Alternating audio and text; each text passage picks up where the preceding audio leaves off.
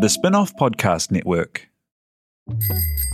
Ready to rediscover the joys of cycling? With over 300 kilometres of cycle paths across Tāmaki Makaurau, jumping on your bike and going for a ride is such a fun way to discover the city from a different perspective.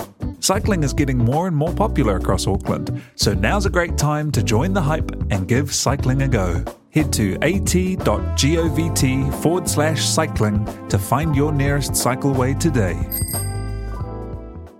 Are you making the most of your KiwiSaver investment? Generate is an award-winning KiwiSaver provider with a track record of strong long-term performance. Making a smart decision now could add tens of thousands of dollars by the time you reach retirement. Book a no-obligation chat with a Generate KiwiSaver advisor today at generatekiwisaver.co.nz/get-advice. A copy of the product disclosure statement is available at generatekiwisaver.co.nz. The issuer of the scheme is Generate Investment Management Limited, and of course, past performance does not guarantee future returns.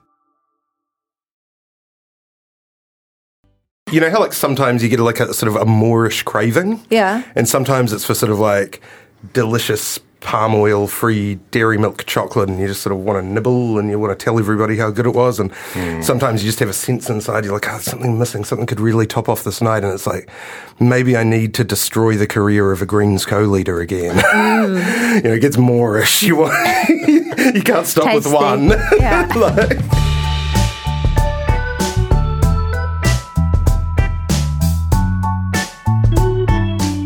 Tēnā koutou katoa. This has Gone by Lunchtime, an audio cast on the spin-off with Ben Thomas and Annabelle Lee Mather. Kia ora koutou. Kia ora. Kia And ora. the award-winning Toby Manhire. Yeah, that's correct. oh yeah, congratulations, Toby. You won an award too, didn't you? Mihi won an award. No, you won. Lots of awards. T.I. here is also here. Morena, folks. Kia ora. It's a sunny day. We've been talking about chocolate. Winter's almost over. Last day. Yeah, the winter of discontent almost over. Headed for a spring of discontent. Today we're going to talk a little about Trevor Mallard saying slan to him and kia ora to Adrian Rurawhare. The new Tamaki political vehicle, we'll touch on that. We will have a full reading, from Te Aihe Butler of the latest War and Peace length Facebook entry from Gaurav Sharma. So with Te Aihe's velvet tones, that's just like an ASMR hypnotic loop. I don't think that the government could come back from that. We could could they? just chuck some binaural beats behind it, and the entire listenership is just out there. Are you okay with that? Or would you consider that workplace bullying? It's only 4,700 words. It won't take long. I'm not sure the spin-off is ready for that much internet traffic. True. That's a great point. Yeah, indeed. Before we get into that, let's talk a bit about the kind of later stuff that is in the headlines, which is cost of living payments, second edition. And this story, there was the cost of living payment we talked about on the podcast, the squeezed middle, the budget, big headline announcement. It was meant to be the thing that, if not a game changer, it was meant to be a tone shifter, a circuit breaker. And it's ended up just kind of adding to the government's woes. We had on Monday, I think it was, the Auditor General. The Auditor General put out a letter criticising the way that it had been rolled out, saying it was haste was put ahead of getting it right. He said that good stewardship of public money requires greater care. And now, Annabelle, we have the National Party calling for an apology, which seems to be like the latest version of the cudgel. The cudgel before was call the cost of living a crisis, and we got that. Now call the cost of living payments something you have to apologise for, you know, and it's sort of just kind of blown back in the face of the Ardern government. It is interesting, though, how politicians don't like to apologise, eh? For a guy who likes to communicate in highly detailed policy, wonky type kōrero, David Parker seems to be at the centre of a lot of balls ups, right? Yeah, and you know, look, Parker is at the centre of this because it was decided that it would be done through Inland Revenue, and he's Minister of Revenue. If it had been done through MSD, like the wage subsidy, then I assume, Carmel Sepuloni would be on the hook, or Robertson. So, and Inland Revenue, of course, did warn against them being put in charge of it in the initial regulatory impact statement. They said their system... Not us, please. Yeah, they said, we're in charge of collecting taxes. Like, that's what we do. We don't know how to figure out if somebody's, And as Parker has acknowledged, they wouldn't have been handed it had it not been for the overhaul of the IT systems, which meant that they could break it down a bit more. Oh, yeah, that's right. So Inland Revenue just is off the back of this huge IT change, which has actually made it much more user-friendly for its sort of core purpose of paying taxes. And Inland Revenue is actually an example of a government department that's really turned itself around in terms of sort of public trust and confidence, which is part of probably why they didn't want to get near this. And David Parker basically fell back on this Donald Rumsfeld, there's unknown unknowns. We don't know what we don't know. And that's the unknown, isn't it? The known unknowns? Are they known unknowns or the unknown unknowns? You don't know what you don't know. I don't know. That's the unknown unknowns. Is it? Yeah. And so... Poor old David Parker. But, one thing that I felt was interesting was the Prime Minister, in defending sort of the legitimacy or of the scheme, said that 31,000 people had now opted out of the first payment and wouldn't be getting the second, from the first payment and wouldn't be getting the second payment. Because they were either in the Himalayas or dead. Yeah. Well, no, these are people who've opted out. Oh, right? Opted out even though they're eligible. Yeah, so this is and she said they may even be eligible, but they considered that they weren't eligible. Yes. So I mean, who can really look into the tax status of men and come up with the truth? But that's pretty big engagement. If you had 31,000 people engaging with a government public relations campaign, you'd say that was probably a pretty big win. And to have that many people actually contact Inland Revenue over this policy and, check the box or say, I don't want it, I would say that's a lot more people than sort of visit the IRD website every day. And that suggests that, what might otherwise be, a bit of a... You might think of a bit of a foobar, sort of, it's just a bit of a mess-up administrative error. This has gotten big cut-through. Well, not just that, Annabelle, it's gone to, not as many as they hoped in the first round, but I think it's up to 1.4 million or something people who are receiving this payment in $350 chunks, which is non-trivial for a lot of people. And the second time round, they've introduced these new mechanisms whereby if IRD has any suspicion that you may not be, here you have to tick a box saying you're in New Zealand for tax purposes and tick a box saying you haven't recently written any 4,700-word Facebook posts about the behaviour of parliamentary services. And if you do that, you get your money. And maybe, Parker's line as well is that he reckons it will end up being about 1% that they overpay to. So 1% error, which is pretty small fry in the grand scheme. It's not quite a lot of money, but in the scheme of things, you would say, well, that's not a bad error rate. Are we in danger of overstating this as some kind of snafu, whereas people to whom it makes a difference in the face of very expensive cheese will feel differently? Well, I totally get why it needed to be, incredibly accessible. Because we know that for vulnerable families or families without a lot of resource, applying for something like this becomes incredibly difficult, and usually the people who need it most don't get to access it. Uh-huh. But equally, I don't see why ticking a box to say whether or not you live in New Zealand would have been particularly difficult to apply in the first instance. Yeah. To be honest, I'm more worried about the people that aren't getting this payment, and I know anecdata-wise, that there are people who are absolutely eligible who haven't received the payment, and getting the payment is difficult. I am not worried about. I think it's a good thing that the government is being questioned and challenged about it.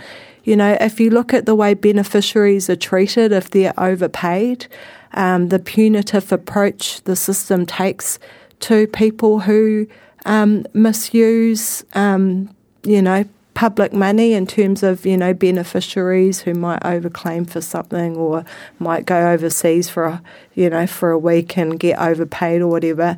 There's an incredibly punitive approach. So I think that, that the government needs to be held to the same levels of account that ordinary solo mums and stuff get. Disability beneficiaries are held to when it comes to the use of public money.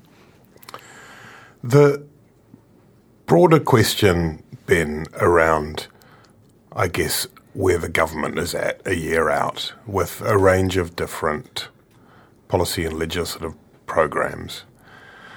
I'm thinking the most recent one that has come up in the last sort of 12 hours around the GST on KiwiSaver service fees. David Parker, again, was quite impressive, I thought, on the radio this morning, explaining that really it was closing a loophole and that there were some people who were getting that it should be subject to GST. Whereas the way it came out it wasn't press released as far as I'm aware. I didn't get a press release anyway. And it was sort of identified and then it was ballooned into the multi-billion by 2070 number. And it just, you add to that a bunch of different things, whether it's Three Waters, shortfalls in the health workforce, block pipes and immigration, even concerns around crime, the Oranga Tamariki bill and the perceptions that by almost everyone except the government that the Children's Commissioner is being muzzled. All of these things, I don't know, we sort of look at the size of the kind of communications industrial complex in the government, and then you just think, how is it that they're it seems to be playing into the hands of an opposition in terms of looking like this is being done on the hoof? Yeah, no, this is the thing with the inland revenue kind of stuff.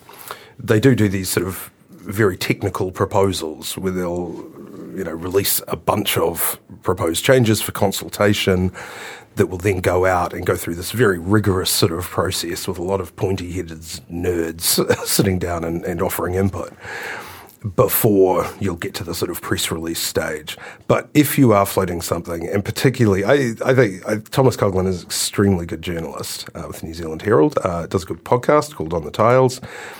New Zealand's second best political podcast, maybe. I don't know. Maybe. At best, second. Real Pod's good. Maybe, yeah, that's true. Yeah,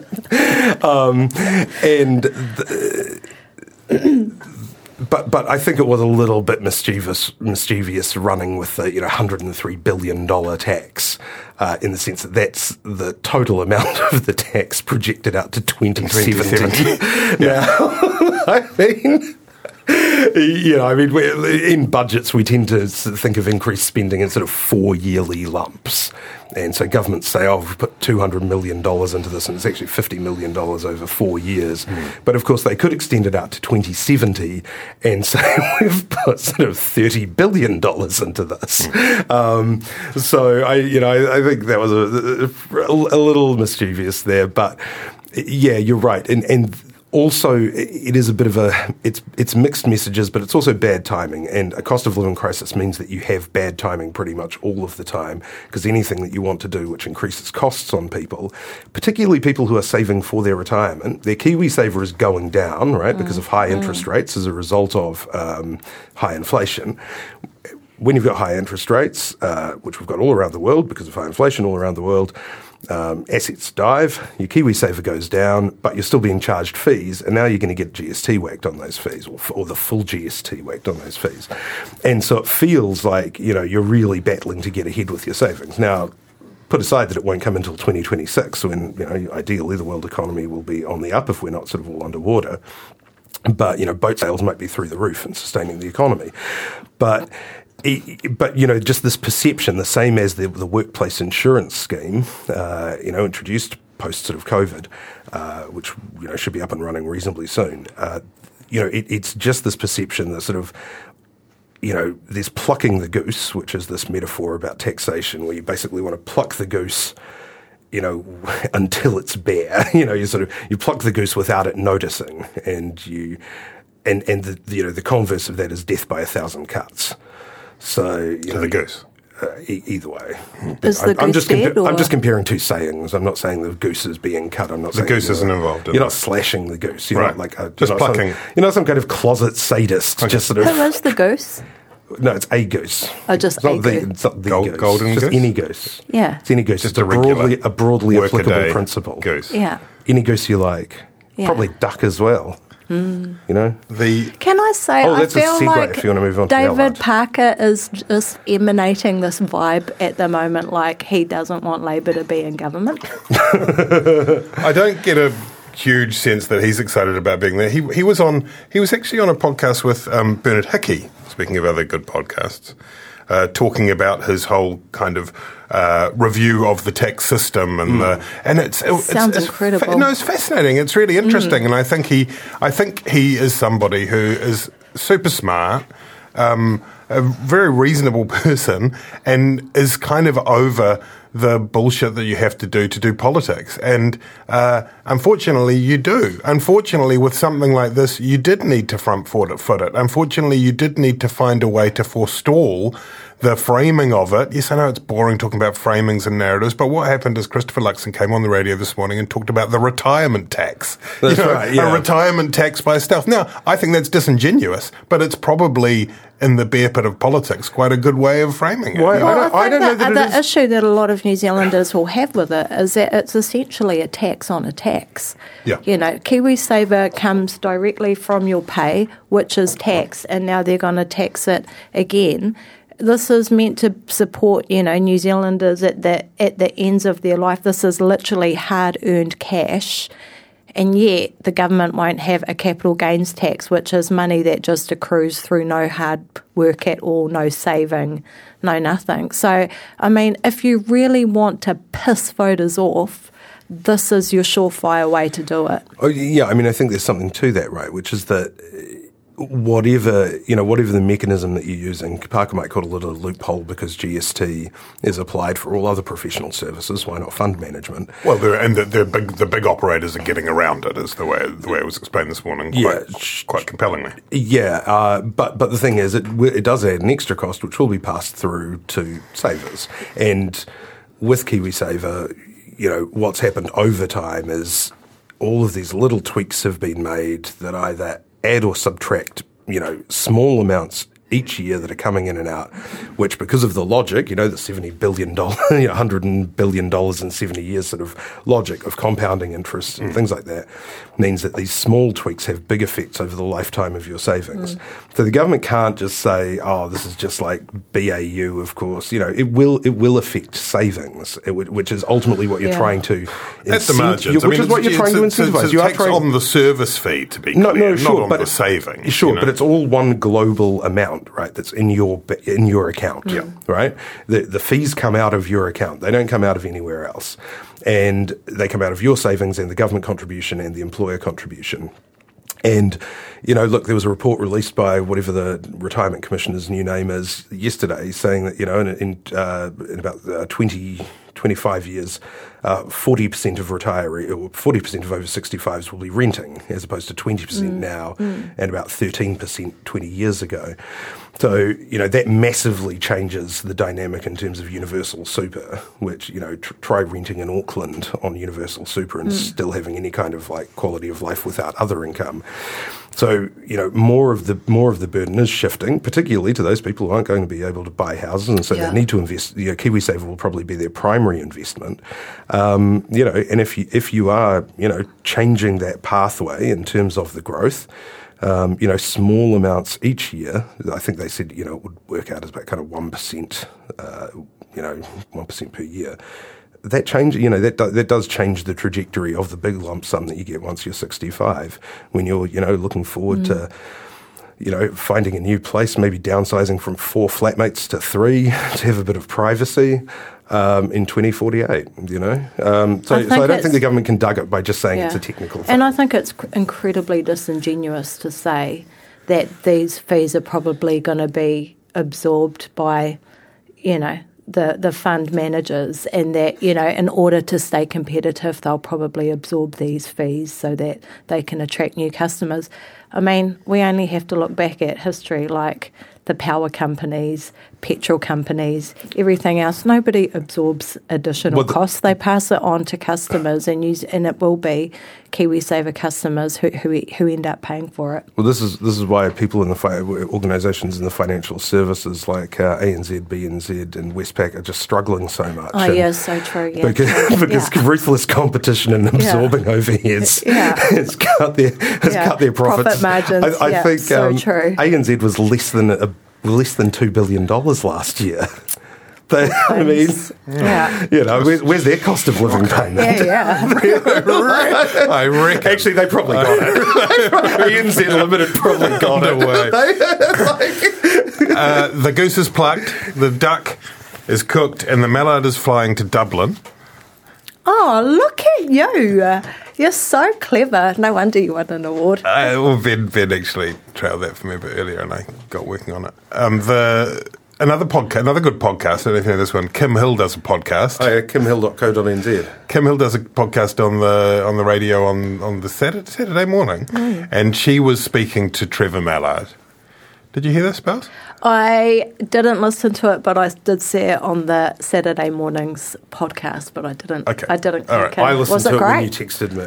And she had Trevor Mallard on there, and she asked him about his political obituaries that were issued, and he said, yeah, well, some of them, about blah blah blah blah blah blah. But then he said, well, tell you what it was the ones he thought were most reasonable was David Farrar and Ben Thomas in the spin-off. Oh, which was interesting. Then Kim Hill sort of spluttered and laughed and said, "Really?"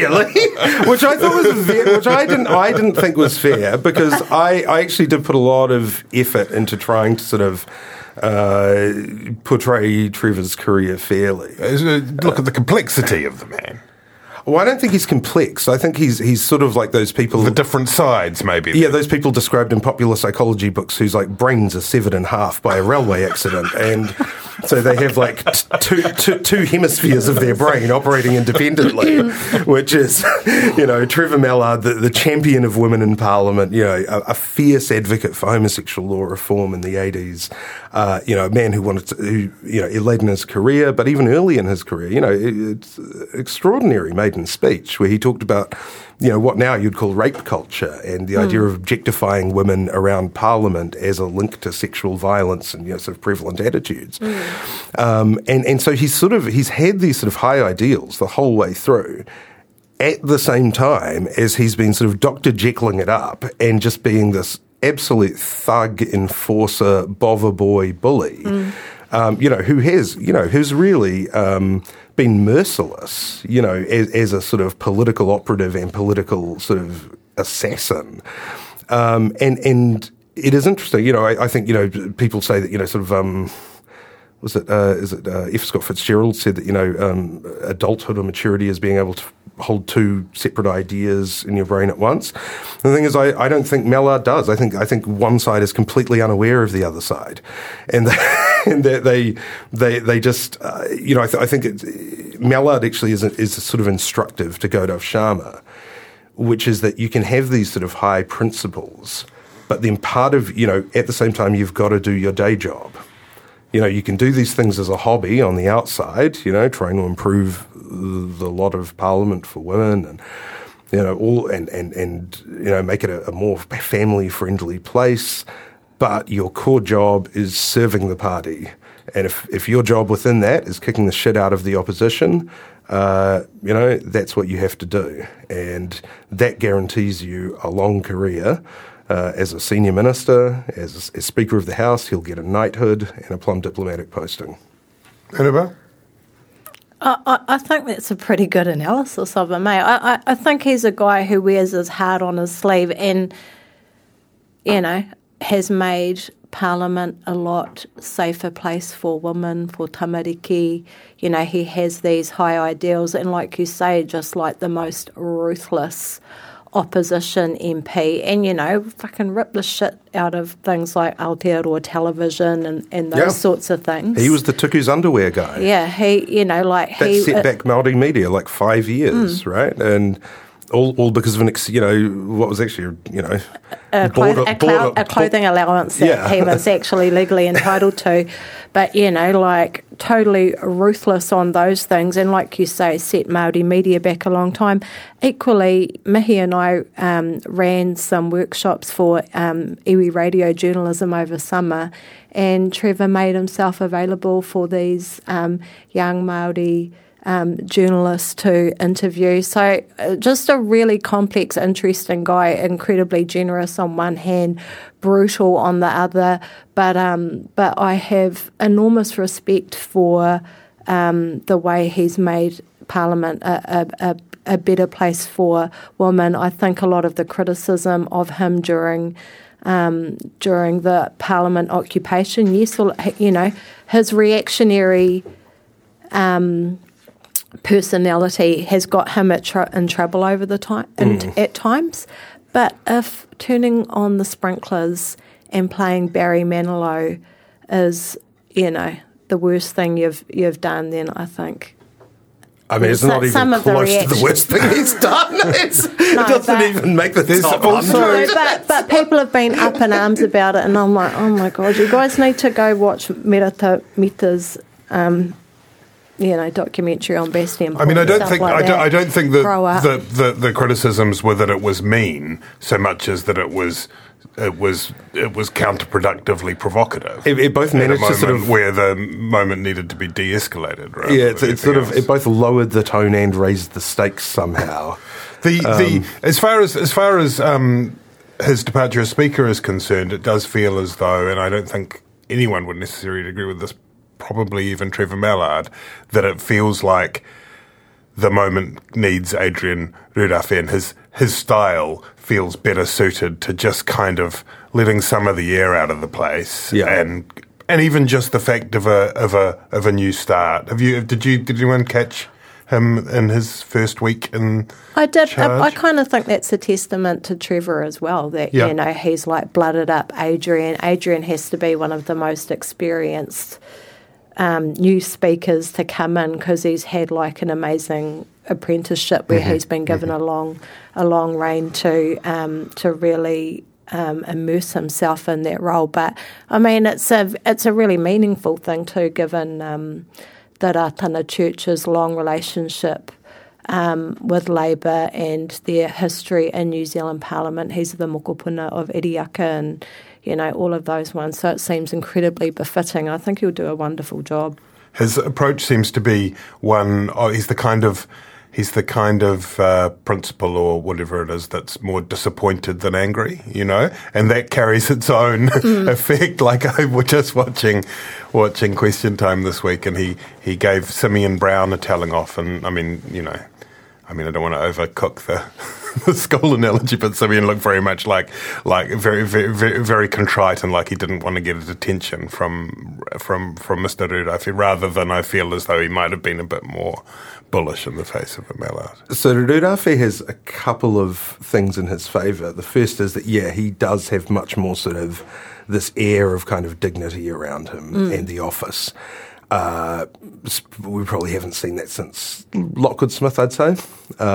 And the other thing is that he's actually, a lot of people have said sort of Adrian who, and Adrian Rudawhi is this guy who, for the last few elections, everyone kind of picks him to be knocked off by whoever the Māori Party candidate is in Te Tai Hauru, because he's very low profile. He's not a well-known guy. Will he go list now? Will he go list? That's the norm for speakers now, isn't it? Yeah, I think he would, but I don't think that necessarily means giving the seat to the Māori Party. I wouldn't think that Labour would want that at all. Well, it makes it a much more interesting situation, doesn't it? Well, it does, but again, that seat has been seen as a weak link for Labour for a long time, but Adrian Rudawhi always brings it home. And he, but I think Deb is a contender like they haven't had before, and unlike Adrian, she's had a very high profile over this term. That's Debbie Ngāti-Wapaka, Debbie Ngāti-Wapaka. So I think she has a very, very strong chance. I mean, she came pretty close last time. Yeah, that's true. So I think she has a if Adrian's to stand down, I imagine even if, I mean, who knows who Labour will get, but I think she would have a very, very good chance of taking it home this time, in my opinion. But I just to return to Rudawhai, I think that sort of almost anonymity really actually helps him a lot in the speaker role, and as deputy speaker before, because Mallard, I mean, look, he came in with the best of intentions as speaker, but the thing is, he had three decades of animus, yes, that's and right, rivalries and grudges. That's right, and it goes both ways. Side. You're right. It's often said that he sort of had his favourites and all that sort of stuff, but it is much the other way. That when people stood up and were being cautioned by him, there was a real enmity there too. Yeah, absolutely, and that does make it harder to maintain order. It does make it harder to sort of say that you're calling it straight down the line. Yeah. David Carter had the same sort of issue. Lockwood Smith definitely had the same issue when he came in, but he just sort of brought such a sort of independence to the role. But he was still criticised, whereas Rudawhai, because he, a lot of National MPs may not have known he existed until he became Deputy Speaker at the beginning of this term. And so he's been able to sort of really style himself as an independent, fair Speaker of the House, and by all reports, he's very popular across the House, and very respected for the job that he's done so far. And I think that will definitely help Labour. They want to take the temperature out of all of these parliamentary confrontations. It doesn't help them when ministers end up sort of hurling abuse and there's sort of disorder in the House. They want to keep it as calm as possible. I think too, probably endeared himself to the opposition when, one of the first statements he made was that, he wants to change question time so it doesn't just become an opportunity for the government to grandstand and make long speeches about how wonderful they are, which is fair criticism. Speaking of parliamentary theatre, the Freedom and Rights Coalition mounted their, I can't even remember what they were calling it now, but it was, throw the government out, something or other slogan last Wednesday, was it? I was in Wellington and sort of watched some of it, and it never quite reached, it didn't really come close to reaching the heights of some of the previous actions. It was one of those situations where it felt to me, whereas people had underestimated the potential previously, they'd probably overestimated, and understandably so, because there was a 23-day occupation of the grounds of Parliament, and so it was almost inevitable that it kind of fell slightly short of what some of the predictions had been. It did have that kind of performative court on the steps of Parliament, which stopped short of doing a sentencing, and while that that sort of theatre has been seen on the steps of Parliament at many a protest before. The difference, I guess, with this one is slightly that it's playing into the narratives around the Nuremberg 2.0 stuff. So even if they didn't necessarily talk about hangings or decapitations, it's definitely feeding into some of the more fringe, horrible stuff out there, including the sovereign citizen movement. But as far as the politics of it were concerned, Brian Tamaki of Destiny's Church, the founder of the Freedom and Rights Coalition, used the occasion very much to announce his new Freedoms NZ party, which he said would have 4 component parts, including Hana Tamaki, his wife's Vision NZ, and good get for the bishop. Is it called the good get to snare a secular party like Vision NZ from the last election? Long negotiations, no doubt, to achieve that. The New Nation Party, where they've already been issuing various messages to their support base who are complaining about them getting into bed with Bishop Tamaki, and then the Outdoors Party, although within a few hours, Sue Gray of the Outdoors Party, who'd recently been visiting Nuremberg, issued a posting saying actually they hadn't agreed to take part yet at all. Is that also going to be a fizzer? How much of a real thing? When we add the numbers together, and if we did look at Tauranga, Annabelle, and the by-election there, you stitch the numbers together, and it's possible that this umbrella party, which is using the kind of alliance template from back in the day, does it stand a chance now, or is the air gone out of this one? No, I think that the air's gone out of it. And that's the thing, you'd have to stitch them together, and I think that's impossible. I mean, every year, every election, Brian launches a new party, and it's always a fizzer. And actually, the support for Destiny's Church is declining anyway. So I think, it's definitely worth keeping an eye on and being aware of all of these sort of fringe, freaky groups. But I don't think they have if the election was held this time last year, or then possibly, but I think it's a movement whose time has passed, in my view. As an electoral force, I mean, it can still have an impact, clearly, without necessarily finding a seat in Parliament. Would you go along with that, Ben? Yeah, I'm a sceptic. I'm a pessimist. If you're a conspiracy theorist who wants to get into Parliament, I'm pessimistic about your chances. I'm an optimist for the common sense of the electorate. There isn't a constituency. We had Billy TK and Jamie Lee Ross at the last election. That was coming out of lockdowns in Auckland. The vaccine mandates really did ratchet up some of the support, both in terms of the depth of feeling from certain quarters and from wider parts of the electorate. We could be going in a green very soon. I literally went to the Woke Cafe a day or two ago, and I was the only person wearing a mask, and then so I took it off because I felt embarrassed and peer pressured. I think that moment has sort of passed. You remind me. I've been popping in and out of the donations case at the High Court in Auckland lately, which relates to donations to both National and Labour parties. And one of the people involved, there'd been an adjournment because someone was ill, which seems to happen all the time. There was a power cut at one point, but I think it was an adjournment because someone was ill. And anyway, I was standing downstairs, and a figure walked up towards me almost indetectably and said, "I read your article." And I looked around. It was Jamie Lee Ross, who you chat to. But how's he doing? How's the supplements business? And he said, "I read your article," and he said, "There's no way they'll do it. There's no way." And he was talking about an article I'd written about the attempts to try and form this party. Oh yeah. And he can speak from experience, right? Yes. He said, "Look, they just," and he's right. And a lot of us say it, but he's seen it really close up. That for all the protestations that they will work together in a collected cause, they can't.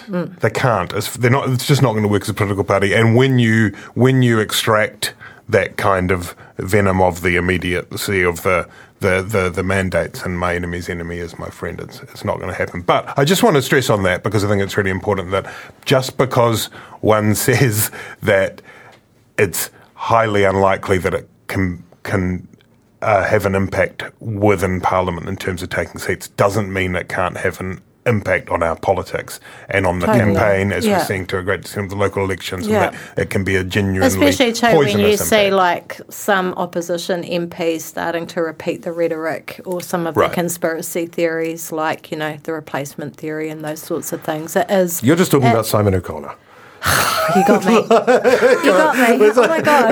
You got me. Some opposition MPs, plural. It's just Simon O'Connor. Those ideas, you're right, they're making our way into our Parliament, and they're being, normalised, I guess, to a certain degree. So I tend to disagree with that. I think that's right. So Simon O'Connor, he said some weird things in some of those speeches, and I think some of those other MPs, who are now out of Parliament. Matt King was an obvious example. Spent way too much time down the rabbit hole, and I don't detect much, particularly, Christopher Luxon. I think it was a more fertile ground when Judith Collins was the leader. She did sort of...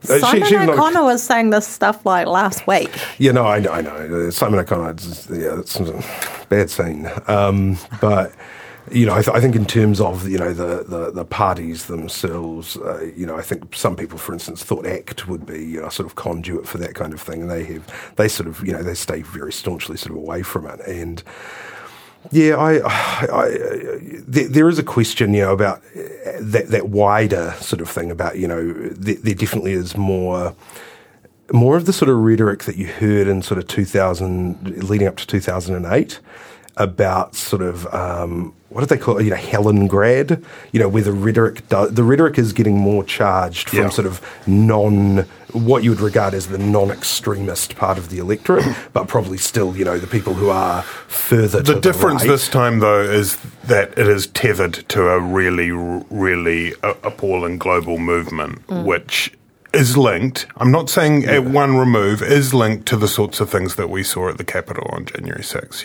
And so I do think that it takes on an extra, I think you're right in terms of that's what happens to some of the rhetoric, but I think it takes on an extra kind of poisonous, dangerous element when it's linked to people who are genuinely promoting insurrection. Yeah, look, I don't think we certainly shouldn't be ignoring those really fringe, sort of QAnon-y sort of conspiracy types, because that's right. They don't have to get 5% to be a clear and present danger. It only takes one crazy person for something terrible to happen, right?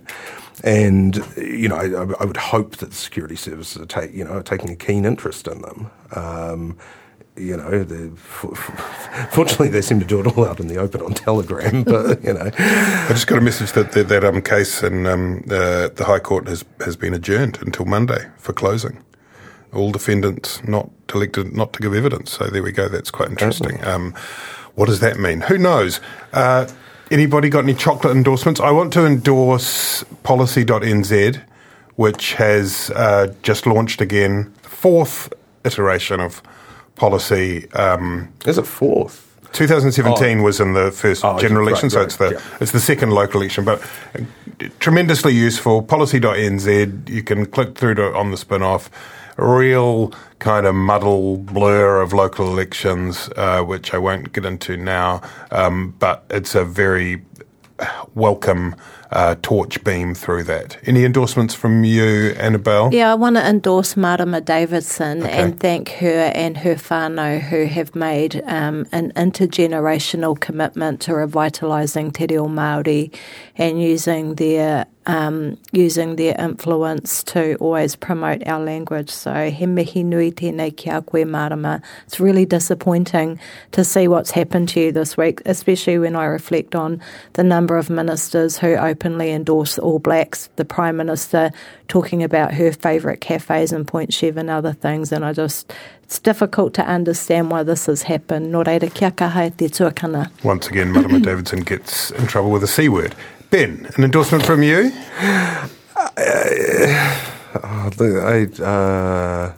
Fanta? No, it's Ghost. terrible. Your craft beer? New Zealand's leading craft beer. I don't know. I was trying to think. What about Paddles the cat? No, Mittens the cat. Not Paddles. Paddles is the unfortunate RIP. Mittens the cat. There's a statue. No, but it's not actually going to be made, is it? It's like some Wellington, the Wellington equivalent of Concrete Playground or whatever is like, it has asked if somebody would fund a statue of a cat. And of course, no one's going to do that. Did you read Except about you maybe read the story Wellington though, Council. didn't you? Because you're a Mittens man. You're Mr. Mittens. An endorsement of Mittens. One thing that people get wrong is that I do not hate Mittens, the cat who lived in Wellington and drank from people's like fucking Is this latte the council bowls. cat? He was the mayor. He was elected mayor, and then like the city council, tweeted out, the keys to the city for Mittens, and then it's like it's just.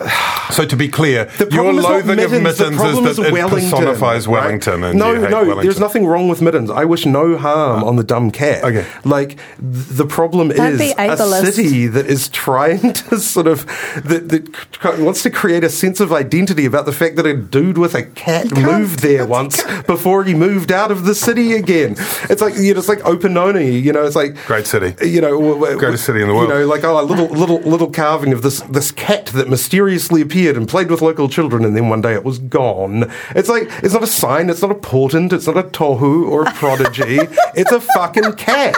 Of course it's coming around to lick milk out of the fucking latte bowls if you let it onto the table. There's nothing special about this. Like, the pigeons coming from pigeon cat. Pull the cord, te ahe.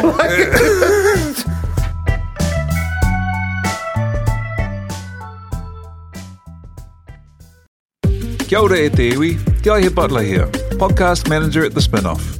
If you enjoy listening to our podcasts, consider supporting our mahi by signing up to become a Spinoff member at thespinoff.co.nz/donate.